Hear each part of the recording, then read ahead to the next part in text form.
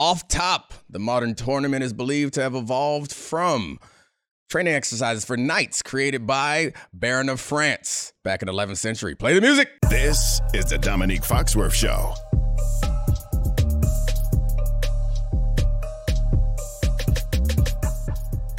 Welcome to the Dominique Foxworth Show. Later on, we're going to talk some college football with Lucy Rodine. Shout out to Jeffrey DePueli.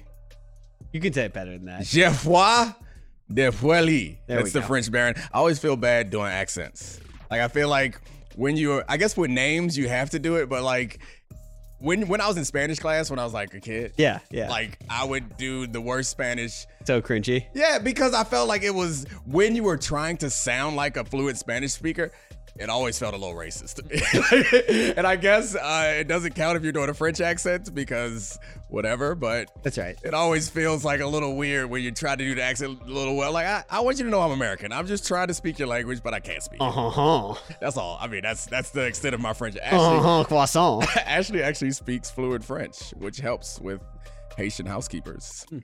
That's all I say to them. Good very morning. good. Steak frite. Croissant. Mbappe. That's it. Before we get to the college football stuff, we got some tournament talk. NFL playoffs starting this weekend. What is this? Is it Super Wild Card Weekend? Is that what we're doing? That's right. Does the divisional round have a superlative that goes with it, or is just most super? They're Just both add a super? most. All right, we'll name it. We'll cross that bridge when we get to it. I noticed that they got sponsors for the whole weekend now. NFL getting that money, Just boy. churning. They get that money, boy. They add another game. Because before it was just like Wild Card Weekend. Yeah. Then it became Super Wild Card Weekend. Now it's Super Wild Card Weekend presented by, well, unlike you, I'm not giving out no free advertisement. You shout out Evian with that Charlie flesh-colored sweatshirt they gave you. I'm in a skin suit right now. Exact same color as your face. Oh, gosh. But, and also, like, we have all good games this weekend. We don't have that traditional Do we early. all? Pretty much. I mean, I guess none of the teams are good, but all of them are interesting. Steelers, Bills without TJ Watt. You're right. That one can probably go. So yeah, like you said, we're doing NFL superlatives for Super Wild Card Weekend. We're only talking about the wild card teams, so Ravens and 49ers. You get a pass for this week, but I'm going to present a few superlatives. We'll talk through the answers and see where it gets us. Okay. First one. Team most likely to go on a Cinderella run. Okay, so we don't have to define the qualifications of Cinderella because it's just a feel. Because I feel like the Bucks are a division winner, but it would definitely be a Cinderella run. But the first team that comes to mind for me is the team that's on their fourth quarterback who also has already won a championship. I don't know if you have a Super Bowl winning quarterback. Does that remove you from Cinderella candidacy? But I think the Browns... Not when he was on this couch a month and a half ago. The Browns qualify to me as Cinderella. Storylines aside... they have the talent to get it done, and that defense is the best in football, which I guess when I think of the most historic Cinderella runs, it's both of those runs by the Giants come to mind, and those teams had great defensive lines, but no one expected them to make a deep run. And I could see them getting it done with the talent that they have, the first-round game against a rookie quarterback and Joe Flacco. I mean, we've had this conversation over and over again, but that comes to mind. Who do you think? I had the Browns also, but I'll give other answers. But the thing that would push back against the Browns is that what makes it slightly interesting, they're going on the road for this game. At home, unstoppable defense, or I guess stopping everyone defense is a better way to put it. Allowing 13.9 points per game at home, 29.6 on the road. They're 3-5 on the road this season. Does that give you any pause? Yeah, I mean, I guess home road splits are weird to me because I mean, I guess it feels like as we move further into the future, and I guess maybe it's just with the advancement of like travel and whatever and recovery, it seems like home field advantage doesn't mean as much, but crowd noise is a significant thing that matters in football in particular. And I imagine that the defense is better at home. My guess is most defenses are better at home because of the crowd noise impact, but overall, I don't really think that it makes a huge difference. I think like better teams can go on the road and beat teams that they're better than. I know you're going to bring up the Cowboys or something like that. Like, no, I was just going to say like Cinderella run. I wanted to push this forward a tiny bit.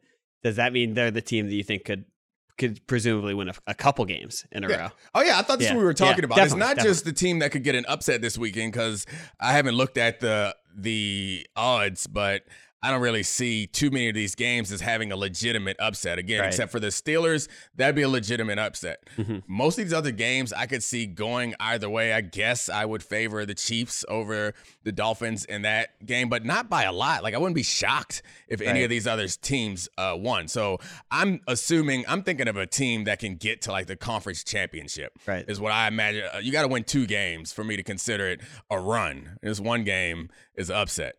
Any concern that Joe Flacco has been sort of a different guy playing against zone coverage this season, and he's playing against Houston, who plays the second most zone coverage in the league? Yeah, so Houston's defense is a descendant of D'Amico Ryan's, descendant of the Shanahan system, because I think that defense, as much as we would like to attribute those defenses to other teams, they're running the Shanahan defense out there.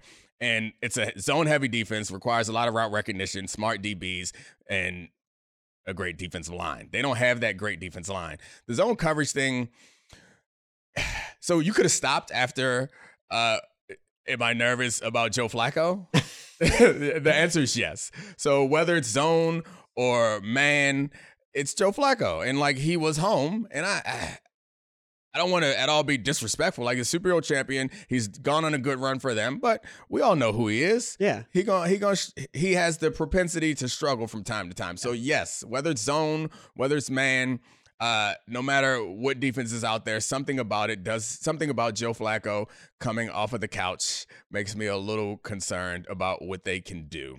And the Playoffs, injuries, though. yeah. I trust him coming off the couch more than Aaron Rodgers. Fair point. Let's you know what? I'm going to take the other side on this. My Cinderella team, most likely to go on a run. Okay. Can't believe this team dropped to me. It's the Houston Texans. And let me tell you why. Okay. Because of that D'Amico Ryan's defense. Because your future Hall of Fame cornerback, Derek Stingley's taken away half the field. Because Will Anderson has transformed that pass rush. And because if CJ Stroud, don't let him get one. Don't let him get one and go into Baltimore, because we're going to talk about someone who's going to be an emergent, hottest quarterback in the league. He just knocked off. If he knocks off the Browns defense, everyone's on notice. He can win a couple. I like that pick if it wasn't for the fact that they have to start with the Browns. Mm-hmm. So I think you're right in saying that team is capable, and they would be the most Cinderella if we're talking about like the Cinderella-ness of the story. I don't believe that there's any other team who was less likely at the start of the season than this team. Of any team in the entire playoffs, I'm looking at them now. They are probably the team I would have picked further down on the rankings of anybody. So they are the most Cinderella of any story. We thought they might have had been the worst team in the league. Yeah, agreed. Yeah. So they are the most Cinderella of any story. So yes, but the problem is their toughest matchup is probably going to be week 1. And CJ Stroud, I was watching a lot of CJ Stroud tape last week, and he struggles against man coverage. And you know what he's going to be playing with the Browns? They play a lot of tight man coverage. And CJ Stroud, as great as he's been, and I hate to do this because I want to celebrate him. He's a young quarterback. He's had one of the best rookie seasons of a quarterback in NFL history ever. Top 3 by my calculations. There you go. Thank you for your calculations. However, he's a rookie quarterback, and to whatever degree it matters about how the playoffs are different, he hasn't experienced that. What does matter, though, is this defense is the best in football, and it's not only that they're the best in football, they're the best at what CJ has shown, and the stats back this up. It's not just eye tests. And what CJ has shown that he can struggle with so far in football. So if they get past the Browns, then I could see them getting a win and getting to the next round and find themselves in a championship game. But this Browns matchup is tough. Yeah. Any honorable mentions for you? Yeah, Rams. Yeah, that was mine. That was mine too. Yeah, and again, it's hard. You have a Hall of Famer defensive tackle. You have a quarterback who's won a Super Bowl recently. You have future a great coach. Yeah, I wouldn't say future Hall of Famer, but we had that conversation. We started to have that. Put a pin in that. That's a summer debate. Yeah, and they have weapons, receivers and running backs, all very good. Puka breaking records, so it feels possible. And I think their only loss in like their last 8 weeks, right, is to overtime, the Ravens. So people are rolling that out there as a reason to believe in them. They're going to be well coached. Yeah, I think I started with that around a Hall of Famer stuff. But anyway, I thought it was about Aaron Donald. Aaron Donald. No, Aaron Donald. Then I went coach. Then you were too caught up in trying to call Matt Stafford a Hall of Famer to catch that. But Yeah, so it's possible. I think they're going to have a tougher time with the Lions than people think. And Matt Stafford has a little bit of that little do too much bug occasionally can pop up. That'll be a good game. I would say their honorable mention, Tampa Bay, because they got a lucky draw with the Eagles, which is the Eagles are a dead team walking. It feels like maybe they'll hit some switch and everyone will get healthy and play well, but yeah, that's a problem. And then you got the Packers. The Packers are Cinderella possibility because of how good Jordan Love has been in this season. They could be everyone's hero if Jordan Love, the quarterback of the Packers, takes. That's not a shot at Dak. If Jordan Love, quarterback of the Packers, right now, please do right it. now wins a couple games for the Packers. Go Jordan Love. Well, actually, don't beat Dak, but also ball out. He's already done enough to solidify Goody Main's decisions and draft building or in roster construction. All he's got to do is win 2 games over the next 8 years to win more than their last quarterback did over that 8-year span. That's fair. Get your Super Bowl in there, and you're right on par. All right, what's next? All right. Since he's not playing, we can take Rodgers off the board, but most likely to choke in the first round. Most likely to choke in the first round. I know what you're going to say. I feel like you can answer this question first, so you can say the Detroit Lions. Oh, really? And Jared Goff. Jared Goff in particular. You surprised me. Okay. I thought you were going to go Dak Prescott. No. Me. I don't think so. Not in the first round. Okay. I think here's my reason for Jared Goff. Jared Goff in particular, not the Lions. And he's got a better roster. He's been really good at home, really good in a dome, and that's what's set up for him here. But he's going against Matt Stafford. He's going against this Rams defense. You couldn't see it. Tight game. Fourth quarter. They're actually pressuring Goff. We know what happens when he plays against pressure. Aaron Donald comes up the middle. He has to throw before he wants to. He throws the back-breaking interception. Are you trying to sell me on something that is free? I'm just saying, can you see that? Like you close your eyes, you're looking at this game. You're looking at the dome. You see like Lions fans and Michigan fans celebrating, and you see 9-9 coming through the middle of that line. Yeah, that's getting thrown up for grabs in the middle of the field. I don't know if there's some sort of good karma for the entire state of Michigan because of how Michigan won, or if they've done enough winning this year. But actually, the Pistons are losing enough for everybody, so I don't see it working out in the whole sports landscape of Michigan. I think the Lions get this win. I could certainly see it. We've seen it happen this year in a couple stretches and in tight games, especially against the Cowboys. He was trying to get that thing away, and Dan Campbell's going to be aggressive. He's going to trust his man Goff. I was actually wondering that is Dan Campbell he's liability or asset in this first asset. Yeah. I mean, it's number one on the principal board that we won't put up. Trade-offs. Okay. He's an asset that comes with liabilities, just like all other assets. But by and large, I think he's on the positive side of the balance sheet for what he brings. His aggressiveness most of the time coincides with what the analytics suggest, and I think it also permeates that team. Okay. I want you to close your eyes and imagine this again for one more time. It's the first quarter, 7-0. And the Rams are up 7-0. It's 4th and 6. The Lions have the ball from their own 35-yard line. Dan Campbell runs a fake punt. It gets stuffed, and the Rams go down and score. And then Jared Goff is playing from behind. They can't run the ball. They're able to get after his and that's on Campbell as much as it is on Goff. Is that not a situation you could foresee as well? I could definitely foresee Dan Campbell being too aggressive. But what comes with aggression, I think about this from the semifinals of the college game where the Wolverines were aggressive on that 4th down on that game-winning drive. They had a perfect play call ready for that situation. They were prepared for it. So maybe it's about Johnson, the offensive coordinator, being ready with the proper play call, but I have a hard time imagining them going for it in a tough spot like that and not being reasonably certain that they got something that's going to be easy to execute for Jared Goff. So I have a hard time seeing that, I think. I don't know. I mean, Jared Goff making mistakes is not impossible to imagine, but them protecting him and keeping him clean and him having a good game and Detroit finally winning a home playoff game or winning a playoff game, forget home or away, winning a playoff game for the first time since I think it was 96, right? I think 93. 93? Whew. Yep. Yeah, I kind of hope that happens. But is there anybody in Michigan, I guess we should ask Brian, our producer, that would be happy for Matt Stafford? Definitely. Yeah, they would be happy. No, they wouldn't. Yeah. No, they would. So if you care about Matt Stafford, that means you're a Lions fan. Yeah. You're not going to be able to put aside your disappointment and disgust and be happy for Matt Stafford. There will be no Matt Stafford. You think they cheer him before the game? They don't cheer him after the game if he wins. Yeah, they can't cheer him before the game. You don't think so? I think they will. I think people will, but like you can't cheer for the opposing quarterback before the game. Is that loser behavior? Yeah. All right. I think, and like, so my guess is a lot of I'm saying this as a Commanders fan, where we're happy when our players go elsewhere and prosper. I'm sure there were a lot of Lions fans that were happy when he won the first Super Bowl with the Rams. So how hype were you when your quarterback Carson Wentz led that comeback? Get out of here.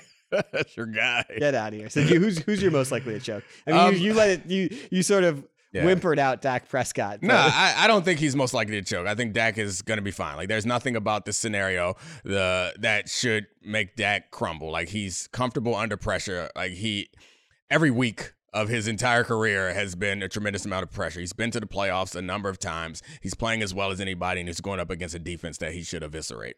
Nothing about this suggests to me that Dak Prescott should struggle. Even if they lose, I don't imagine it'll be because Dak Prescott got tight or choked in this big situation. I think the choking thing, I guess it doesn't just depend on whether you're a favorite or not. You can be in these even matchups and still choke. And what? I'm laughing because I just completely dragged us into the mud with the most sports media discussion. Most likely to choke. Like, that's fair. That's fair. We're going through hypothetical jokes. Okay. Let's keep it moving then. Also, Philadelphia, boo. They're going to be in trouble. All right. What's the next question? The next one. This week, player or team. Most to lose in round one. Okay. And this, I don't actually think it's just the sports media contract. This is actually interesting contextual for how we're going to view someone after this game if it goes poorly. So the Dolphins in general come to mind because of how they've already you had Mike McDaniel come in and he built something that we all thought was good and impressive. Tua gets hurt last year and they still put up an impressive showing in the playoffs. And it feels like, okay, last year was a win. We're positive. You go get Jalen Ramsey. You go get Vic Fangio. Late last year, you get Chubb. And we're like, all right, they're building something. They score 70 points on the Broncos. They're the best team in football by many people's estimation at a certain point. They're building to something this season. And then the injuries start happening. And the Bills come and get their They don't even win their division. Right. It feels like a real disappointment and a real terrible loss that is hard to come back from psychologically if they lose in the first round of the playoffs after having all these things going for them. But even though the context that they're really banged up, they're going into Arrowhead where it's going to be like 0 degrees. Like none of that. I mean, we expect them to lose. They're 4-point dogs. Okay. Then it will be you are mitigating some of the repercussions from this, but it's not enough. It's still the overarching story. Everybody's getting injured. Everybody has to go on the road at some point and win some games that are important. It happens. Even the Super Bowl is not a home game. At some point, you're going to have to go on the road and win a game. I don't think that soothes the fact that they went from a team that had promise and was moving in the right direction to a team that blew their division. Like had it wrapped, had a 3-game lead in the division. It's almost insurmountable in a 17-game season. And they blew it. And now they need to win at least one playoff game. Need to improve upon last year when they didn't win the division and lost in the first round of the playoffs. So they were actually one of my teams I thought had the most to gain. Yeah. Because I think our perception of them would change much more with the win than a loss. I think if they lose, that's what's expected of them at this point. And that leads me to my team, really my player, who I think is the most to lose. We go Patrick Mahomes. Really? Yeah. Not Dak again. I wanted to go Dak. I wanted to go Dak, but I want to pair this together. We should do Dak on the backside of this. Cool. But so it's a great take. The Patrick Mahomes take is a good one. Patrick Mahomes is not just playing against the Miami Dolphins. Patrick Mahomes is playing against ghosts. This is someone who we have anointed on the Tom Brady level. Tom Brady, who was able to win playoff games with dog water receivers, dog water offensive talent for the first decade of his career. And we just assumed, and I think the Kansas City Chiefs assumed, just put Patrick Mahomes out there with anyone and they're going to be fine. We have rumblings that Kelsey could retire this offseason. There's been words about how long Andy Reid will stick around. And what's to lose with someone like Patrick Mahomes? his standing of how we are rating him historically, how we're going to rate him now. This could legitimately, and this I don't even think is a hot take. I just think it's something that we have put off. This could be the end of that first Chiefs run. It's not the end of Patrick Mahomes' total, obviously not the end of his total Chiefs run. As long as he's there, they're going to be able to build good teams around him. But like, this is going to be a team without Tyreek Hill, who they could lose to in this game, which would be an embarrassment to lose to a banged up Dolphins team with Tyreek Hill going into Arrowhead and giving it to them. They could lose Kelsey. They could have him trotting out next year with a bunch of 23-year-old receivers who aren't good and Marquez Valdez-Scantling, and a new coach, new slightly different system. And we look at all of this in the next 5 years of Patrick Mahomes, someone who's made the AFC Championship game, and every year he's been the starter, completely different than the first 5. Yeah, so I like that. I would have, like, the reason why I said it's a good take is originally I would recoil at the idea that Patrick Mahomes has anything riding on this, because we're not going to change the way we fundamentally feel about him no matter what happens. He could throw a 4-interception game and lose, and at the end of you think so? Yeah, we're still going to think Patrick Mahomes is great. Like that. This is my point. Yeah, he's still going to be an MVP front runner before the season starts next year. The Chiefs are still going to be someone that we respect as a potential Super Bowl contender. That's my point in the short run. But to the point that you made at first, is Patrick Mahomes, like, because the start of his career was so incredible, he's not competing with the other quarterbacks. He's the only quarterback that's in the league right now that we believe is on par or has an opportunity to compete with all-time names. Yeah. And these seasons, you don't get a lot of them. And there's a lot riding on this to waste the season. And he doesn't have to win the Super Bowl. Like, he surprisingly won it last year with a team that I thought wasn't good enough. And to your point, the receivers aren't great. The offensive line is not protecting him as well as he needs to be protected. So this team is worse than last year's team. The defense is better, though. But I would say that you can't lose those years. And when you're at a certain level, we even chronicle your playoff runs as an addition to your legacy. Yes. And it will be counted for you or against you at the end of this when we count this all up. And I do think he could be terrible and they could lose this year, and then he could go on to win a bunch more Super Bowls and we won't care. But he could also have a moment like Josh Allen had a couple years ago that changed the way we talk about Josh Allen, even though he lost that game. You can go back to John Elway having big drives to get them to Super Bowls that they inevitably lost. But those moments for certain players do matter, and they carry a certain amount of weight. So there's a lot riding on every season for Patrick Mahomes because he can't waste any. So I want to ask you this. Mahomes has a bad game, spiking his helmet. He's pissed at the receivers. They lose to a Dolphins team who they should beat in the first round. Does that table some of the Brady GOAT talk with Mahomes to you this offseason? I mean, like, you'd still go into the offseason and be like, guys, he's 1B. I think Brady GOAT talk should already be tabled. Like, I don't think that it should be on the table. But it's definitely out there. It's definitely out there. It's absurd. We got plenty of time to talk about it. I think comparing him to people who have 1 or 2 Super Bowls is one thing. And it's not even about comparing to the number of Super Bowls. I think it's kind of difficult to have him chasing other people while their careers are done and he's still in. So I think that no matter what happens in this game, we're going to blame this season on everyone other than Patrick Mahomes.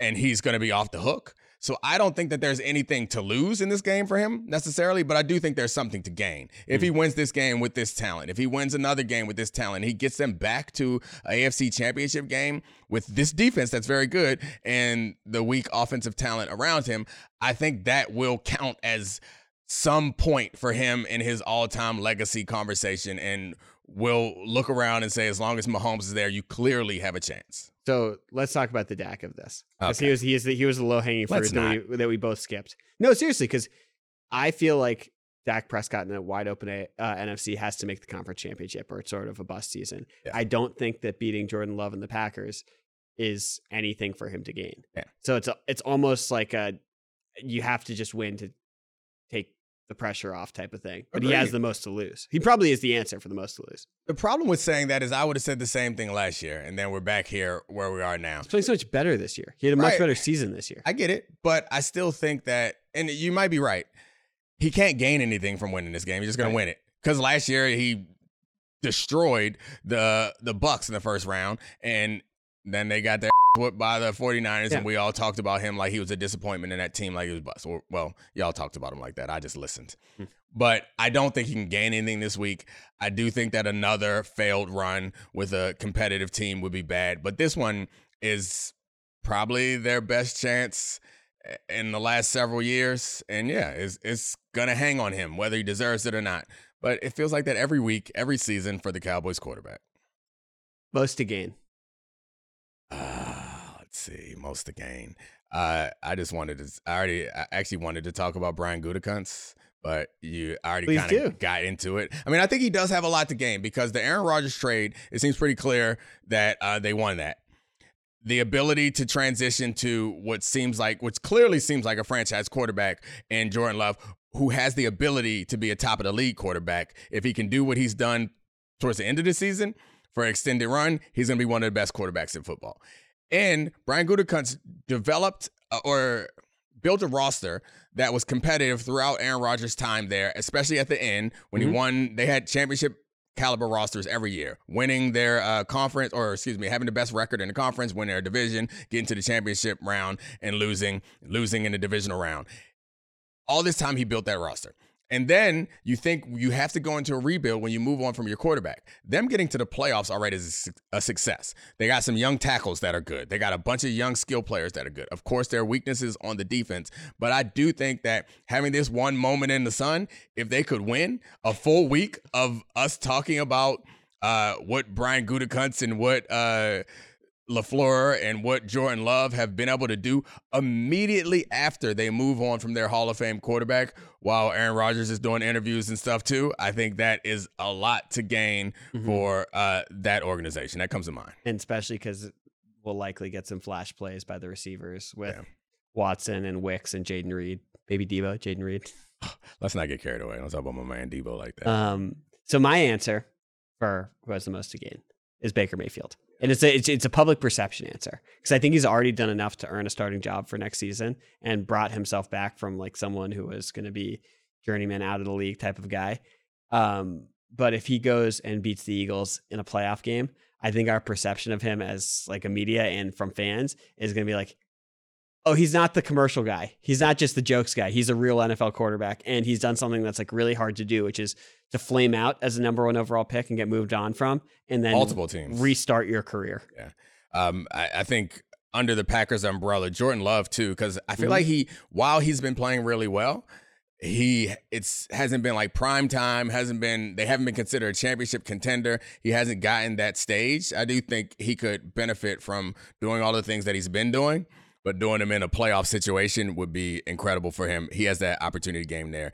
I had Jared Goff in my mind as a potential, but I also kind of feel like, I guess the most to gain, it depends on how the game goes. Jared Goff is still, it feels like, a not fully bought into franchise quarterback. Yep. If he could do the thing that we all kind of think that he can't do, it's like live outside of the play action and lead this team on a great comeback or something like that, he could solidify himself and get another long-term contract as the long-term starter there. Most likely to be fired after this weekend.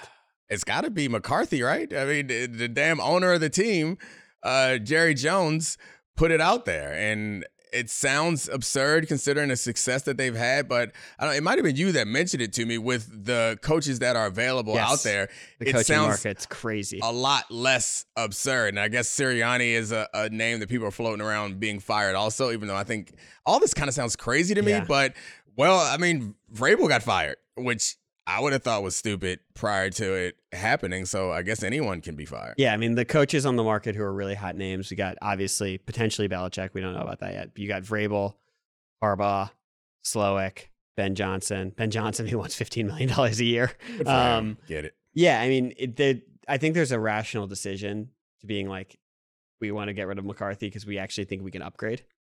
And that's what makes it rational with that, because it's like he's probably not a great coach. The Sirianni one, they would have to fire the coordinators before they fired him. They'd have to get rid of Brian Johnson and Desai and Patricia. Just get rid of all three of them. Having three coordinators for two sides of the ball, it's also crazy. You know what?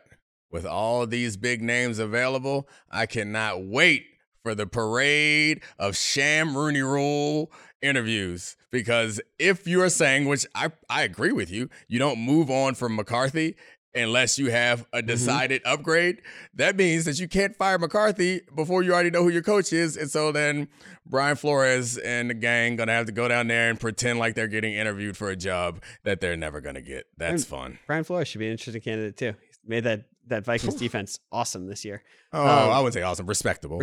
For the talent level. Yeah. Awesome overperform the talent level. Absolutely. So a couple names you didn't mention. The first one, I don't think will happen because they will beat the Pittsburgh Steelers. But if Sean McDermott loses to the Steelers in Buffalo, he gone. Yeah, that's fair. I've come around on Sean McDermott to some degree because I really appreciate how well this defense is played. And it's been driven a lot by secondary play, which has been replete with injuries. And he has taken over the defense. So, despite the fact that they moved on from Dorsey, they reduced turnovers since they moved on from Dorsey. So you could argue that even though the offense isn't as potent overall, they showed a run game that they hadn't had before, and they reduced turnovers, which those things may be connected. That seems like a good decision because I think at one point in the season, they had 0.1% chance to get the 2 seed. They got it. Yeah. So it's hard to argue that any decisions made along the way. 5-1 down the stretch. Yeah. 6-1 down the stretch. Yes, 6-1 down the stretch. It's hard to argue that any decisions made down the way weren't great ones. But he has a history of some bad ones, which includes giving a terrible 9/11 speech and also coming up short in some big games and not addressing whatever issues that they think they need to address with their offense until it feels like it's too late. But I still would be kind of surprised given what he's accomplished up to this point. You think somebody's going to come in and do better than that? If they lose to the Steelers, I do think he'll be gone. Yeah, I think you're probably right. And I think that they probably closed this first window because we thought this window had already closed. And they go into rebuild maybe 2 years from now, they're competitive again. I guess as long as you have Josh Allen, you're going to be good. Yeah. But to be able to rebuild a roster, develop the talent, and make another run, I don't see Diggs being a part of this next run. I don't see a lot of these players being a part of this next run. I don't know if Diggs will be on the team next year based on what we've seen this year. I would agree. I can't remember the last time they hugged after the game. Yeah, but he must have hated that. Can I sell you on Brett Veach? No. You can try. So to be clear, Brett Veach is the GM for the Kansas City Chiefs. Go ahead, sell me. He broke up Joe Montana and Jerry Rice. He traded Tyreek Hill to the Dolphins. He replaced him with Marquez Valdez-Scantling, who just does wind sprints out there. And he drafted Sky Moore early. He's tried to patchwork an offensive line that worked last year by getting a right tackle to play left tackle. That's the one. Did it again this year. It didn't work this year. The offense is constipated and bad and has been bad all year. And that's almost impossible to do with Patrick Mahomes playing quarterback. And they might be at the end of that first run. The tackle decisions, them trying to get it going cheap on protecting their quarterback by moving right guys to left. That's the one where I'm like, all right, hey guys, don't mess around with the most precious asset in all of football, Patrick Mahomes. But it's really hard to move on from him considering the success that they've had under him. And I think we both agree that the Tyreek Hill decision, you can't celebrate it and use it to bash him. I don't celebrate it. It was a terrible decision. They won the Super Bowl afterwards. Yeah, so, not because of that decision. No, not because of that decision, but I do think it puts that team, what he did with what was available after that decision was not great. But you can look at all the young players on defense that have panned out to have one of the best defenses in football and say that he's done those well. It's hard for me. He hasn't been a coach, or excuse me, a general manager who has gone to the conference championship each of the last 5 years, is won 2 Super Bowls and lost 1. It's really hard. You're going to have to do some egregious stuff. His draft track record is not without holes, but it's not without great successes. So yeah, I think, and he's connected with Andy Reid. They have success together. I'm not breaking all that up until I have to.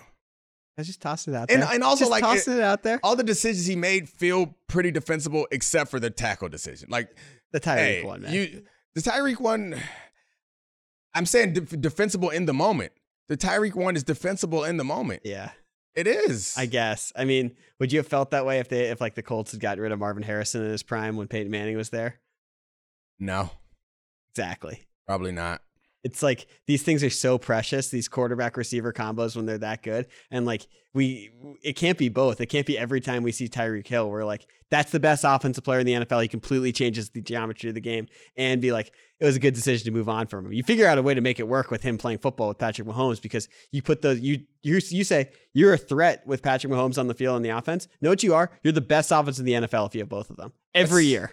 That's a fair point. Maybe he got a little too cute, got a little too smart for himself, but it seems logical. Like it's a rational decision to make, especially when coming off that Super Bowl when they couldn't protect Mahomes. And they needed to change it. And also I think it lowers the volatility of your team. And if you have a trash quarterback, maybe you want to raise the volatility, but it lowers the volatility of your team, not like emotional volatility, but performance volatility, because Tyreek Hill is one player. Yeah. And once your offense becomes Tyreek Hill centric, as we see with the Miami Dolphins, if Tyreek Hill has an injury, your season's over. Mm-hmm. And I like the idea. What he was thinking is, let's get a bunch of mediocre receivers and protect Patrick Mahomes. We'll be better off. He failed at protecting Patrick Mahomes, and the receivers are worse than mediocre. Yeah. Yeah, way worse than mediocre. Yeah, which is like, it's hard. It's really hard to do that. Like, you have to anticipate that at least you'll hit average. Yeah. Like you'll hit on one or two. I guess Rice is a hit, but he's useful. Yeah. He's not a number one. Yeah. All right. That's it. Those are all his superlatives. Cool. Let's go talk to Lucy about college football. Now let's talk about the play of the week. The pressure to follow up Hypnotic and Cognac weighing heavy on the team. Hypnotic was in the cup, blue, and ready for the play. And boom, Añejo Tequila came in with a smooth assist to Hypnotic's tropical fruit finish. Shaken, strained, poured. It was green and good. The playmaking splash shifted the tempo. Another great cocktail from the Hypnotic team. Every season is Hypnotic and Tequila season. Hypnotic Liqueur. Barnstown, Kentucky. 17% alcohol by volume. Hypnotic reminds you to think wisely, drink wisely.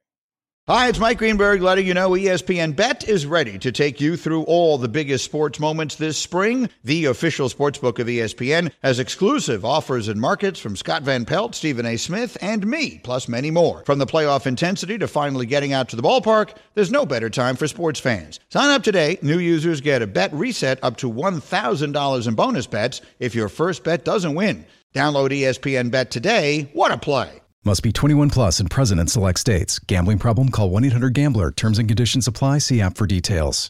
This podcast is proud to be supported by Jets Pizza, the #1 pick in Detroit-style pizza. Why? It's simple. Jets is better. With the thickest, crispiest, cheesiest Detroit-style pizza in the country, there's no competition. Right now, get $5 off any 8-corner pizza with code 8SAVE. That's the number 8, SAVE. Go to jetspizza.com to learn more and find a location near you. Again, try Jet's signature 8-corner pizza and get $5 off with code 8SAVE. That's the number 8, SAVE. Jet's Pizza. Better because it has to be. Robert Half research indicates 9 out of 10 hiring managers are having difficulty hiring. If you have open roles, chances are you're feeling this too. That's why you need Robert Half. Our specialized recruiting professionals engage with our proprietary AI to connect businesses of all sizes with highly skilled talent in finance and accounting, technology, marketing and creative, legal, and administrative and customer support. At Robert Half, we know talent. Visit roberthalf.com today. All right, welcome, Lucy Rodine, Meadowlark Media, college football expert, noted weird thing collector. You told me so many weird things. You told me that you have a tea kettle that moos instead of like a squeak. Yeah, so it's shaped like a cow, and when the tea's ready, it sounds like half like a moo, half like a tornado siren. So it's a little jarring. You like went to school in Iowa, so I feel like a tornado siren would like be really concerning. See, that's the problem, is when I like moved to Iowa, I immediately turned into like a dad where I was like the tornado siren. I needed to go out, stand on the porch with my arms like this and be like, oh, this looks like a big one coming in. So I actually kind of enjoyed the tornadoes, which is odd. But it feels like home a little bit, It feels like Iowa. Shout out Cooper DeJean, my favorite cornerback in all of Love college or professional football. Don't make him a safety. That's a sidetrack that we do not need to go on now because that would be racist. All right. No, making him a safety would be racist. Oh, I was like, no, not talking about Cooper DeJean would be racist. I can't even say the word racist, and Charlie gets all nervous. Relax. I just want to talk about Cooper. I love Cooper. Anyway, Lucy, I feel like people who don't know, you're probably confused why I want to talk to you about weird stuff, but you do like to collect weird things. You go on estate sales. We'll talk college football, but at some point, I want some insight on how we get to estate sales and how you collect so many weird things. Maybe a top 5 list of the weirdest in your apartment. Yeah, I can do that easily. That actually is tough. Just there's so much. There's so many things. All right, stick around for that. Charlie, what do you want to talk about? All right, so a really weird thing happened in college football on Monday night. A Big Ten team won the national championship. They actually won in the college football playoff. And so I do want to get, because there's 3 parts of this to what this means. And I want to dive into all 3. What does the national title mean for Michigan, a program that had been down and hadn't won in 26 years? Before Jim Harbaugh? What's it mean for the Big Ten as it becomes a super conference? And what does it mean for Jim Harbaugh? So starting with the Big Ten, this is obviously huge for the Big Ten, especially in this day and age where everything is so conference focused. And right now the Big Ten is more lucrative than the SEC. And this just kind of adds to that equation. There's going to be more money for every school joining. Now, that game was between 2 Big Ten schools starting in 9 months. That's absolutely insane. So it kind of shifts to like a turning of the tide just with, I think it's not even as important that the Big Ten won so much as the SEC wasn't even represented in this championship game. I think it's a testament to NIL. I think it's a testament to the Big Ten style of football. I think it just is a huge turning point for this conference, which is, by the way, I'm very biased, my favorite conference. That's my number 1. So just understand that all of this is coming from a very biased spot. But the Big Ten is this is kind of a turning of the tides moment. It's been a very long time since Ohio State won that we've had a Big Ten champion. Sorry, Lucy, to rain on your parade, but if Georgia was in the Final Four, what do you think would have happened? Oh, Georgia would have beat the crap out of Michigan. Yeah, absolutely. Okay. Absolutely. Okay. That you will not catch me having any other opinion than that. But for some reason, Alabama's offensive line was like, we're going to have one good game, and it's going to be against Georgia, and we're going to ruin everything. Yeah, I mean, I have been listening to people talking about the emergence of the Big Ten, and as it's so weird to call myself a Big Ten school because I grew up in Maryland. I grew up watching Maryland in the ACC. I went to Maryland. Maryland still feels like an ACC school to me. It didn't hit me until this morning that we getting a check at Maryland because of what these Big Ten schools have done.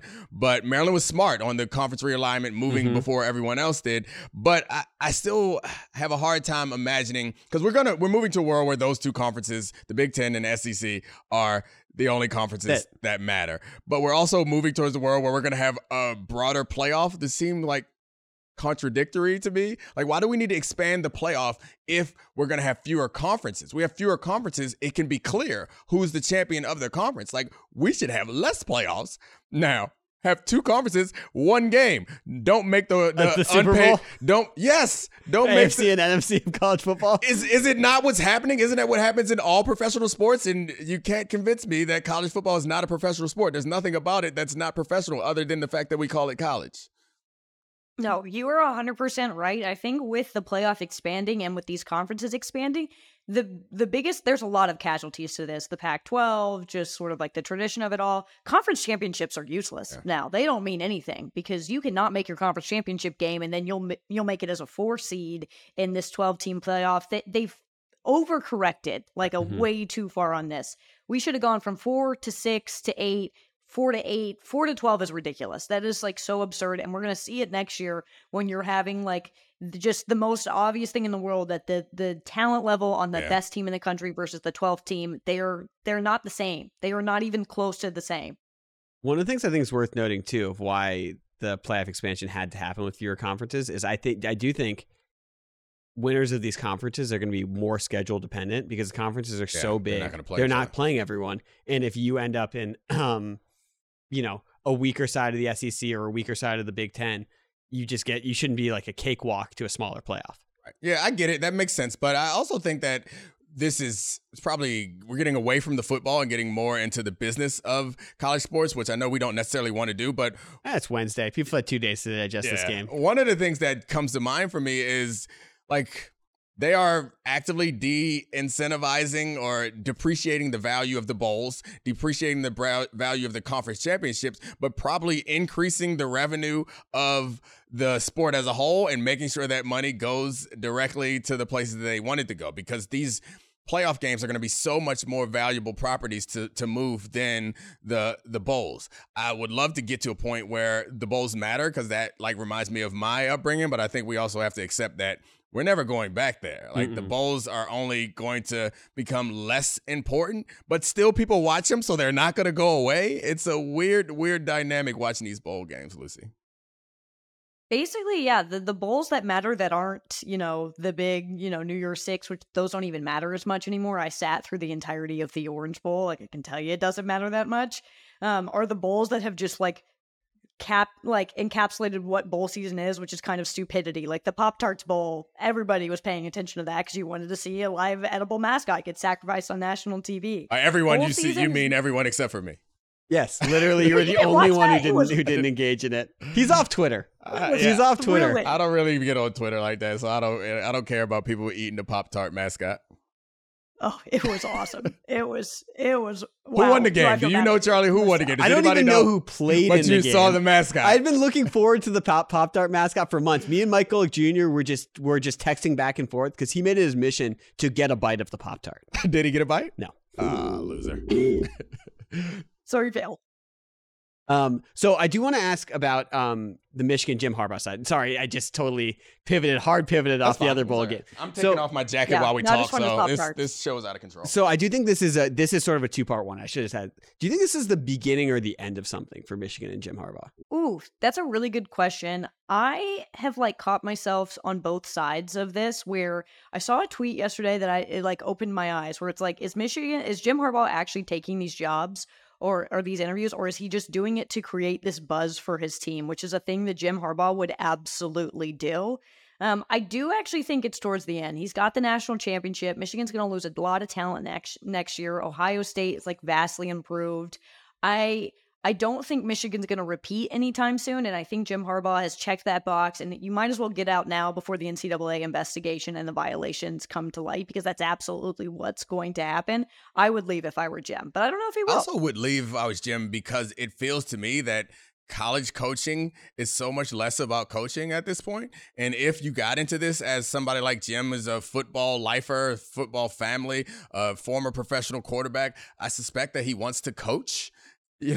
Coach football. He has experience and has done well developing quarterbacks at the NFL level and into college level. He probably wants to do that. And that's the cool thing about being an NFL football coach, is they show up because you pay them and because you draft them. You don't have to go and convince them. And with the way that the portal has changed, you're not only recruiting the guys that are in high school, you got to recruit your own players. And that seems like a whole nother job that potentially Jim Harbaugh is actually pretty good at, because he's so weird and quirky and people connect to him in some way. But it also feels like a pain in the ass.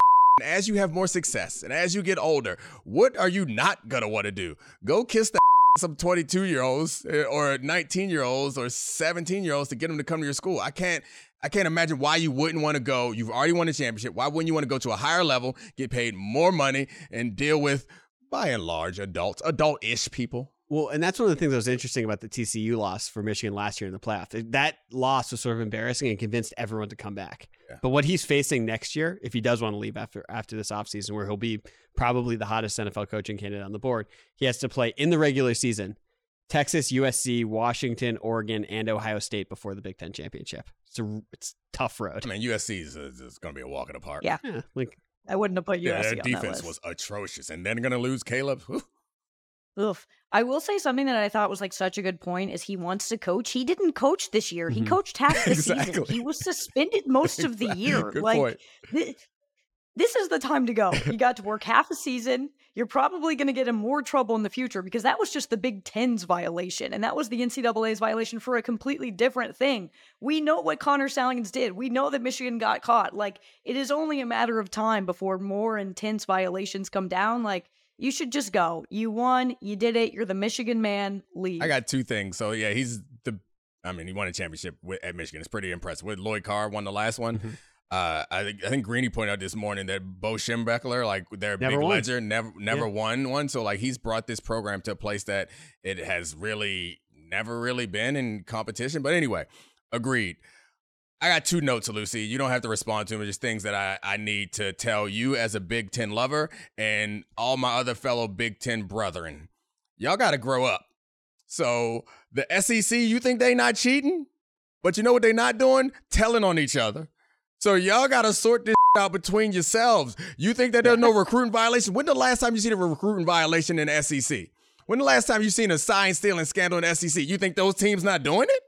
They just not snitching. So you need to be big boys and girls. Stop telling each other and act right. That's all. Lane Kiffin's an SEC coach. Exactly. Let's be real about this. Let's be serious. You think that there are not violations taking place down there, but you know that they understand that when one of these teams win, we all get money. So I'm assuming, hypothetically, if I'm an SEC coach, I go to my school president and said, you know, over there they cheating. He gonna say, man, you don't shut your ass up. Well, you better cheat harder. And my other point was, since I know you like weird things, did you happen to see that linebacker on USC that had all of my attention? He was like 6'5", 135. It was amazing at some point in the season. If you haven't seen it, go check it out. It'll make you happy. No, I don't think I have. I've kind of avoided USC like as much as I possibly could. I was watching a lot of their games just for Caleb watching, and then they would go on defense, and I was like, well, who's that basketball player? What's he doing out there? He looks like a wide receiver. His name's Eric Gentry. He's 6'6", 216, and wears number 18. He wears number 18. And plays Mike. He's a 6'6", 218 middle linebacker. It was outrageous, Lucy. Check it out. Promise you. It'll make you very happy. As one who collects weird things, you will want to collect that man. What else you got, Charlie? That's it? That's it. All right, cool. Lucy, I had a question for you. What's on that poster behind you? Do you know what that is? It looks like a film. Oh, okay. thing. I didn't know. This is not my apartment. My apartment's internet decided not to work with me today, which I really appreciate. Thank you, Miami. So I live in like an apartment complex that's like a dorm, except for like 1,000,000 times more expensive. And so they have these study rooms. So when my internet went out, we zipped up to the study room, and this one has this piece of artwork. Well, thank you for making it work. I just didn't know how young you were, or if people your age knew what like film from. Film's back. Oh, it's back. It's coming back. We're doing it. Yeah, it's back. We went through a big like disposable phase, so film is back. Cool. All right. When we close out, top 5 weirdest things in your apartment, and then we'll get out of here, please. Okay. Take your time. Get it right. I have an OLI. Oh, we got OLIs. I thought you were having trouble coming up with 5. You're having trouble. No, I was having trouble narrowing it down to 5. Let's not. Hold on, Lucy. Let's not rank it. Just spit out a bunch of weird and then we'll close the show. All right. What do you got in your apartment, Lucy? Okay, so I have a hair lamp, and it's like a floor lamp with like pink. It looks like hair. So Gross. cute. It is so cute. So cute. I have a lot of lamps. I have a palm tree lamp. So cute. I'll send you a picture of that one. I have an alien lamp. Okay. I have a candle warmer that's shaped like a flamingo that doubles as a lamp. What's a candle warmer? Why do you need to warm your candles? Oh my God, let me tell you, it is the best invention ever. So I love candles. You light a candle, it burns, you get the smoke in the air, it's bad for you. You get a candle warmer, you just sit, the light bulb from the candle warmer warms up the lamp, so you get the scent from the candle. It saves the candle's lifetime. It lasts like 5 times as long. It's a candle vape. You don't get cancer. And you can get it shaped like a flamingo. I have the flamingo lamp. I also have a gummy bear lamp, and you squeeze its belly, and then the light turns on. I have a jukebox. That's the coolest one I have by far. You got a high heel chair, a high heel shoe chair. I didn't get the high heel chair. I tried to buy the high heel chair. Someone else took the high heel chair. I watched her buy it in front of me. It was like one of the worst moments of my life. She took it, and I was like, no, that was my high heel chair. So I don't have any weird chairs, but that doesn't mean we can't get them. All of my storage are like little lockers, like. I don't have any just like regular cabinets or anything. They're all little lockers. I have like 5 lockers in my apartment. I have a gumball machine that's filled with disco balls. Gosh. I have like 17 disco balls all over the place. It's so many disco balls. I also have a football that I put disco ball tiles on. So it's a disco football. I have the cow tea thing. All right. And I think that's... I'm weirded out. I've had too much weird. As someone who likes weird stuff, you're too weird for me. That's too weird. I'm losing it. I have do you remember the slime hats that they do at the NFL games? I got one of those, but I use it as a centerpiece. I put stuff in.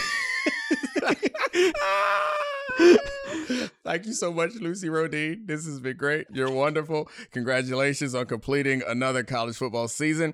Hopefully we can talk to you soon. I don't know. We have a spring ball conversation. I don't know. Preseason conversation. Cooper DeJean forever. Oh, yeah. Bring me on to talk about him. Shout out, Coop. Do your thing, Coop. I love him. All right. Thank you, Charlie, for being an awesome producer / co-host. Thank you to Podville for this wonderful studio. And, of course, thank you to the rest of the gang. Brian, national champion Brian, and the Michigan Wolverines, obviously, Megan, Serafina, Kevin, and Tez. We out. This is the Dominique Foxworth Show.